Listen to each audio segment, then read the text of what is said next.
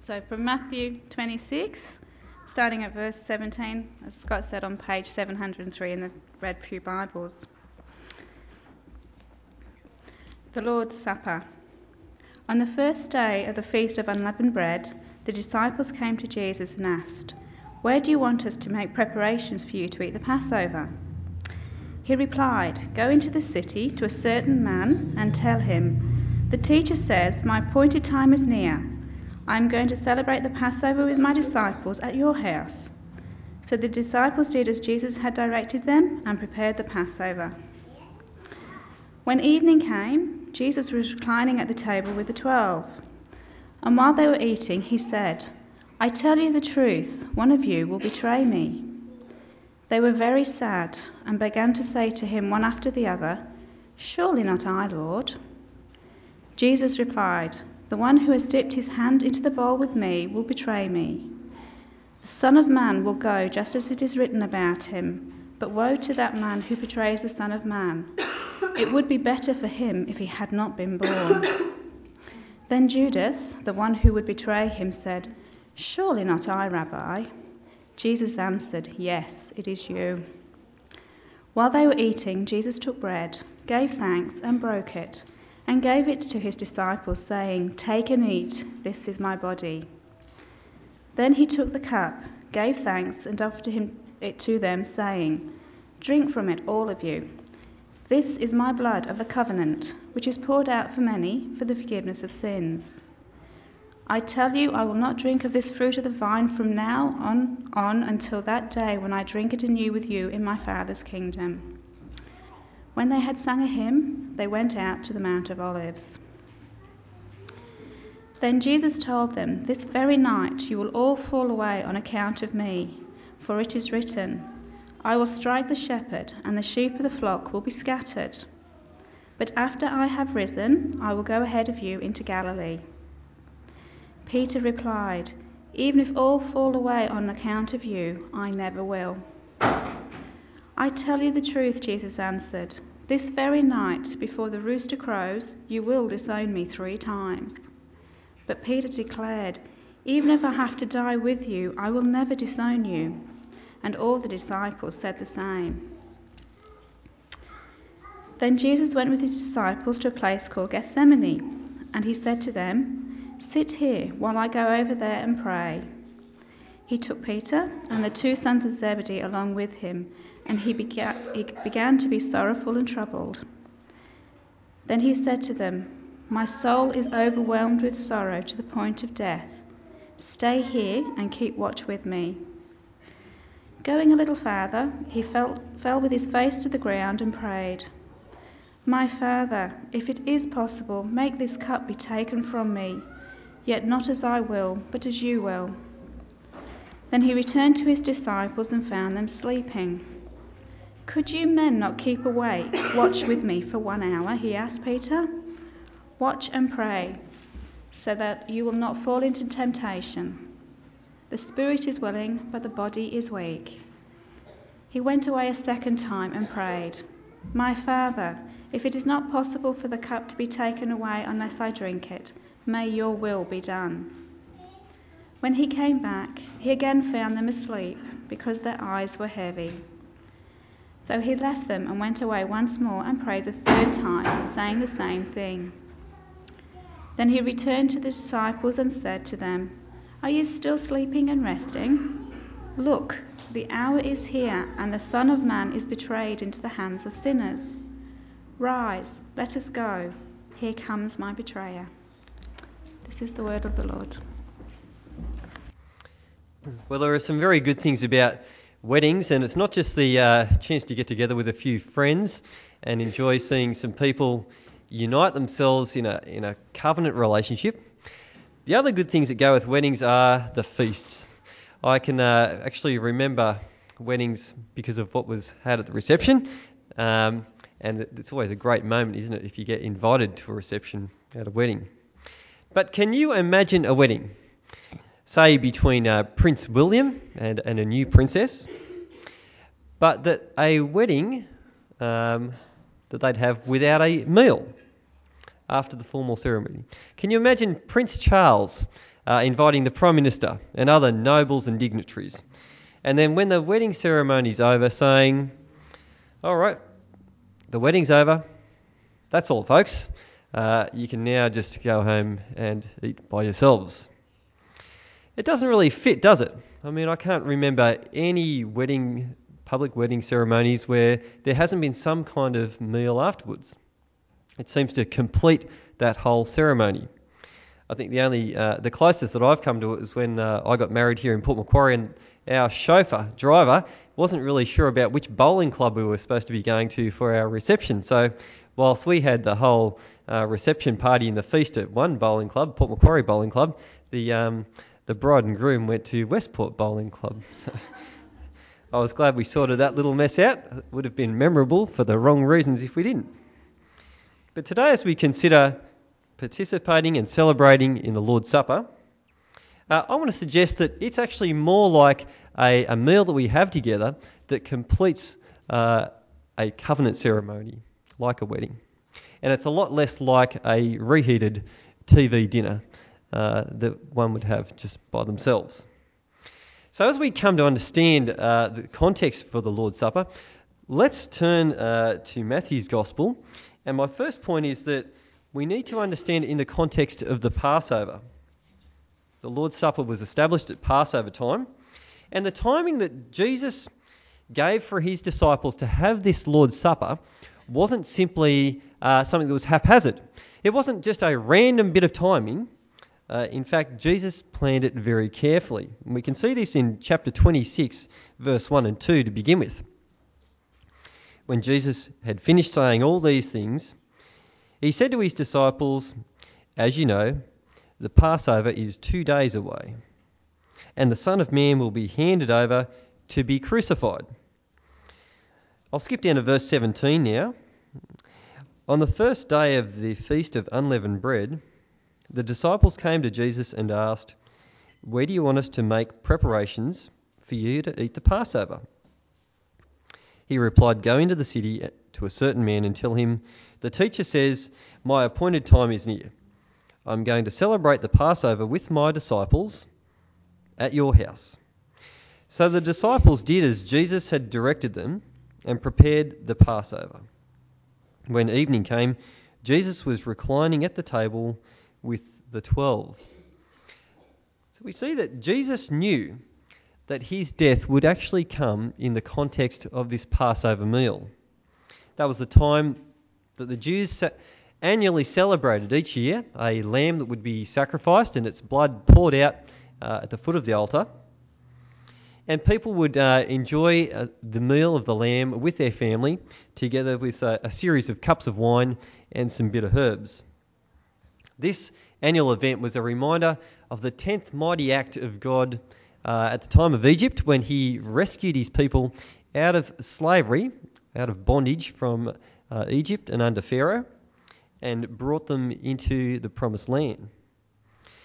The Israelites remembered that the lamb was sacrificed in those days, that its blood was painted on the doorposts and on the lintel, so that the angel of death would not destroy the firstborn of each household that had it.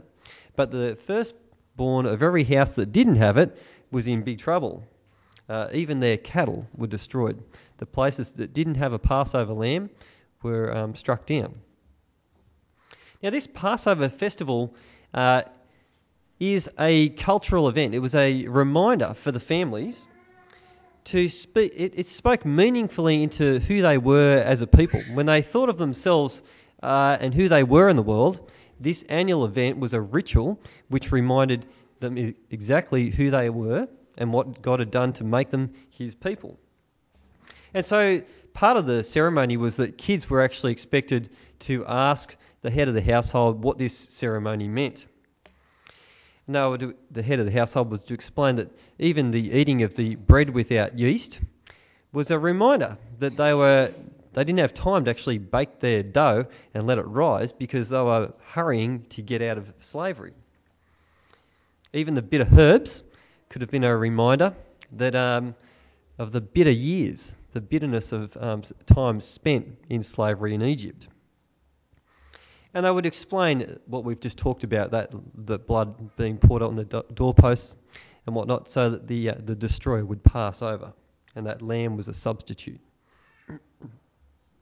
In any case, kids grew up in families knowing that God was mighty to save, that he was mightier than the gods of Egypt, and that he was able to deliver them into the land in which they lived.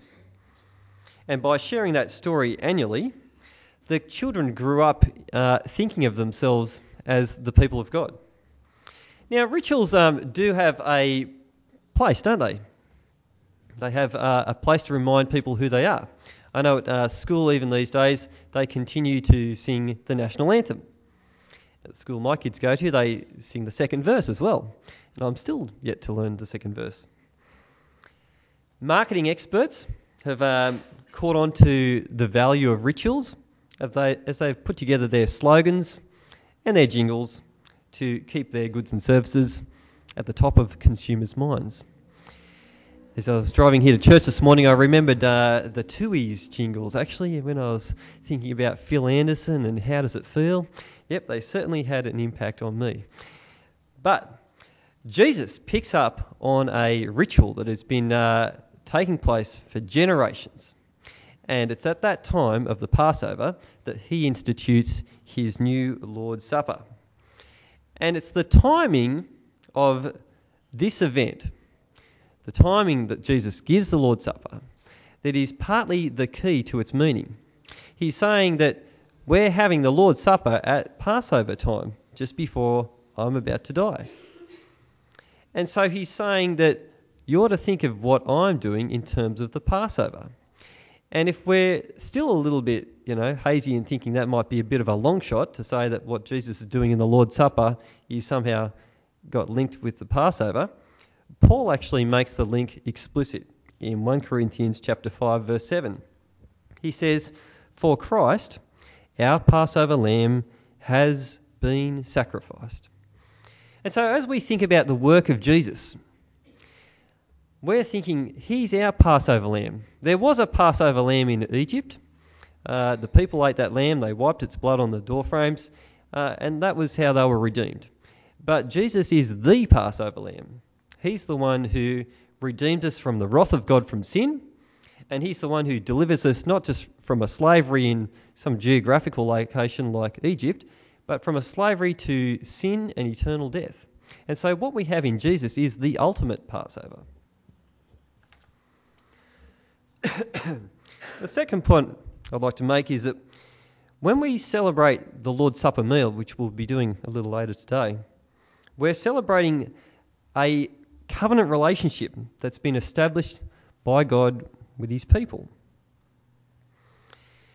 When we eat this meal, we're reminded of the warm relationship that we have with God. Now, I can show you this from examples in the Bible where a meal has been passed down as a sign of a new formed relationship. We see in the Old Testament a couple of examples, and also in the ancient Near East, where a meal was eaten between two parties that had come into a formal covenant relationship or a formal treaty or an alliance. What we see is that the people come to an alliance, and it's after that they have a meal. So the first example I'll give you comes from Genesis chapter 26, where Isaac, in response to a famine, moves out of the land and he moves into Philistine territory. But a king there, Abimelech, finds that Isaac is actually becoming too powerful and he's a threat to him. And so they use the move on laws. They kind of move him on his way. And he goes and builds a series of wells, and every time that he does, they actually find water. And Abimelech is still a little bit threatened by Isaac and thinks, this could be trouble. And so he says to Isaac, "We saw clearly," this is Genesis 26, verse 28, "we saw clearly that the Lord was with you. So we said, there ought to be a sworn agreement between us and you. Let us make a treaty with you, that you will do us no harm, just as we did not molest you, but always treated you well and sent you away in peace. And now you are blessed by the Lord." And then Isaac then made a feast for them. They ate and they drank. And so what that illustrates to begin with is that two parties formalised their arrangement with each other. They knew each other before, but then they came to a formal agreement about how they'd relate to each other, and in response to that, they had a meal together. The same thing we can see with Jacob, who's got trouble with his father-in-law Laban. Leah and Rachel were his wives, but Jacob is on the run from Laban, and Laban catches up with him. The good news for Jacob was that the night before, God had come to Laban in a dream and warned him not to harm Jacob. And so, fortunately for Jacob, the two of them then make a covenant, and it's in response to that covenant they have a meal together. And we can see the same pattern occurring in two other places. The first one was with Abraham. God makes a covenant with Abraham in Genesis 15, and then it's after that that the heavenly visitors come, and there is a meal between Abraham and the presence of God in these heavenly visitors. But the one I want you to turn to now is, if you kindly turn to Exodus chapter 24, we can see the big moment in Israel's life where, as a nation, they come to a formal agreement with God, like a wedding, where God will be their God, and that they will formally become his people at Sinai. So in Exodus chapter 24, we see the covenant relationship between God and Israel as a nation is entered into. 24 verse 3 down to verse 11. When Moses went and told the people all the Lord's words and laws, they responded with one voice, "Everything the Lord has said, we will do." Moses then wrote down everything the Lord had said. He got up early the next morning and built an altar at the foot of the mountain and set up 12 stone pillars representing the 12 tribes of Israel. Then he sent young Israelite men, and they offered burnt offerings and sacrificed young bulls as fellowship offerings to the Lord. Moses took half of the blood and put it in bowls, and the other half he sprinkled on the altar. Then he took the book of the covenant and read it to the people. They responded, "We will do everything the Lord has said. We will obey."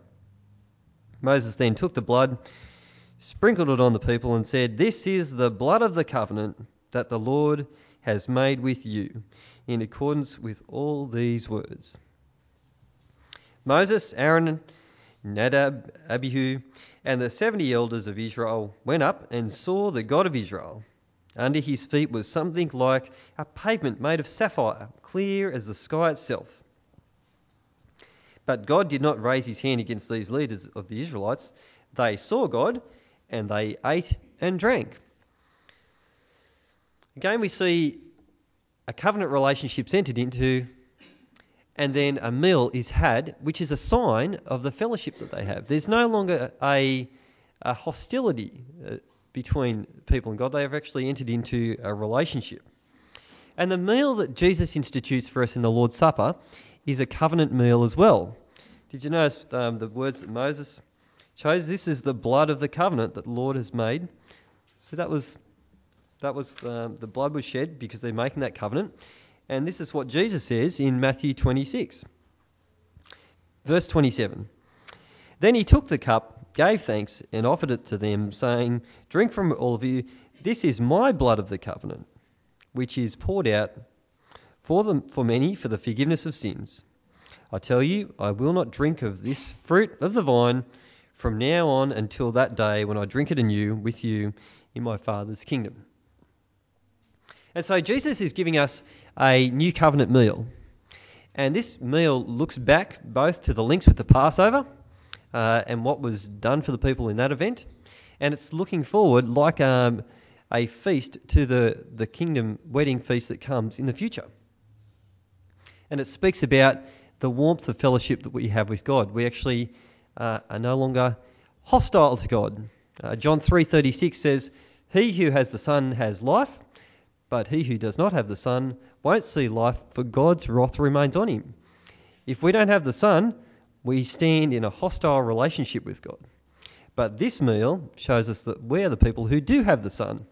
We are at peace with God. We enjoy a warmth of fellowship with God. My third point is that the Lord's Supper signifies the reality of the new covenant that we enjoy with God that comes through the work of Jesus. Since Jesus has come, he has brought a new covenant. Now, if we want to start talking in computer terms, I know this might have gone over the top of some of the folk from the 9 o'clock service. I regret this illustration for those people, but I'm sure that most people here are familiar with things like Commodore 64s, Micro Bs or VIC 20s. Maybe some people are younger than me. Okay, well, let's just say since the new covenant comes, there is a new operating system now, and it's not Windows. It's the work of Jesus. We're not going back to this time of sacrifices and temple and priesthood and Passover. That would be a mistake. That would be like going back from the kind of computers you have now back to kind of the VIC-20 days, the Commodore 64 and the Microwave. A big mistake. And Paul has made the shift. He describes himself as a minister of the new covenant. And he tells us that in 2 Corinthians chapter 3, verse 5 and 6. Our confidence, this is 2 Corinthians 3:5, our competence comes from God. He has made us competent as ministers of a new covenant, not of the letter, but of the Spirit. For the letter kills, but the Spirit gives life. See, it's no longer appropriate to proclaim the old covenant. Paul's no longer proclaiming Judaism. He's no longer a minister of the Mosaic covenant of the letter. He's a minister of the new covenant, of the Spirit. And the Spirit is poured out on all those who have their faith in Jesus.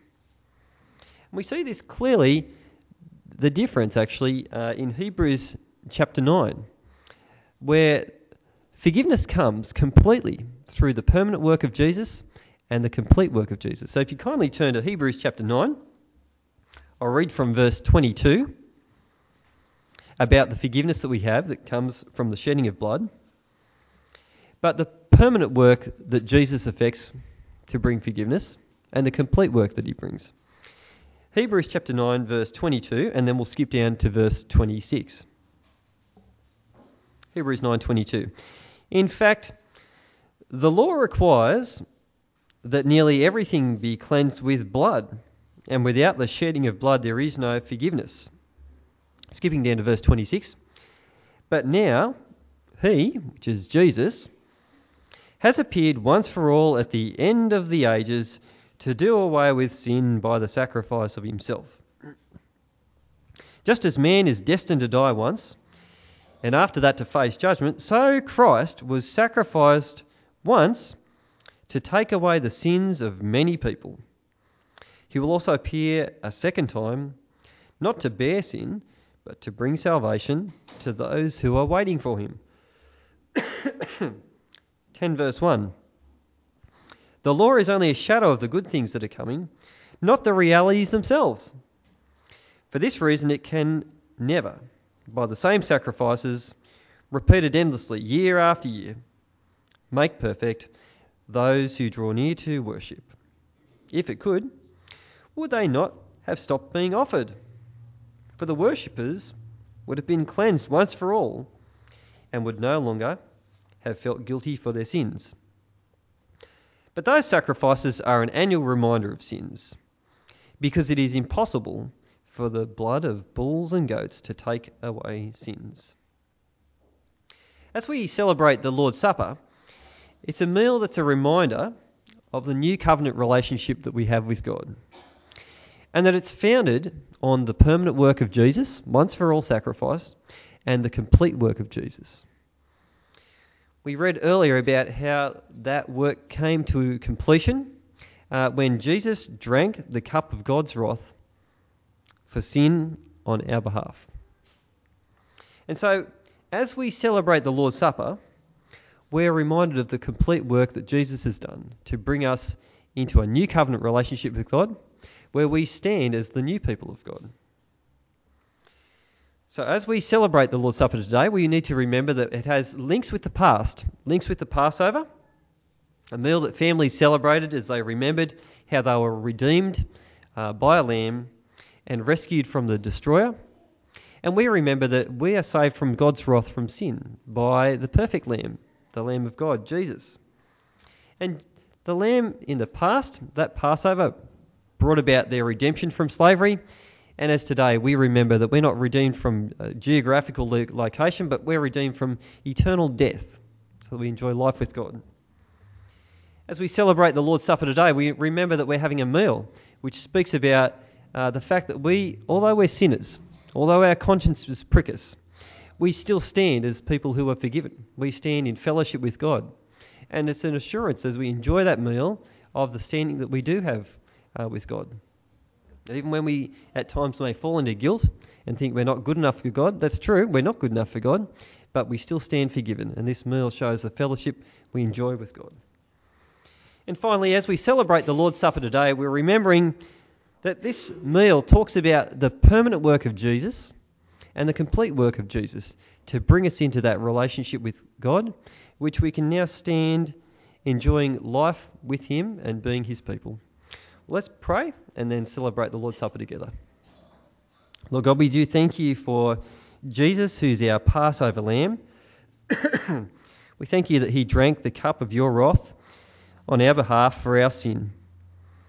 And Father, we do thank you that you've given us this meal, which is a sign of the fact that we have peace with you and that we're no longer in a hostile relationship to you, that we have a living relationship with you, and that we can take part in this meal on the basis of Jesus' work on our behalf. Father, we thank you that Jesus has dealt with our sin in a complete way and in a permanent way, that we might live as your new covenant people and enjoy life with you as our God. Lord God, we thank you for this meal, that we can remember these wonderful and deep truths and that we can found our lives on them. And we thank you we can celebrate together in anticipation of the heavenly feast and wedding feast with you in heaven forever. We pray for these things in Jesus' name. Amen.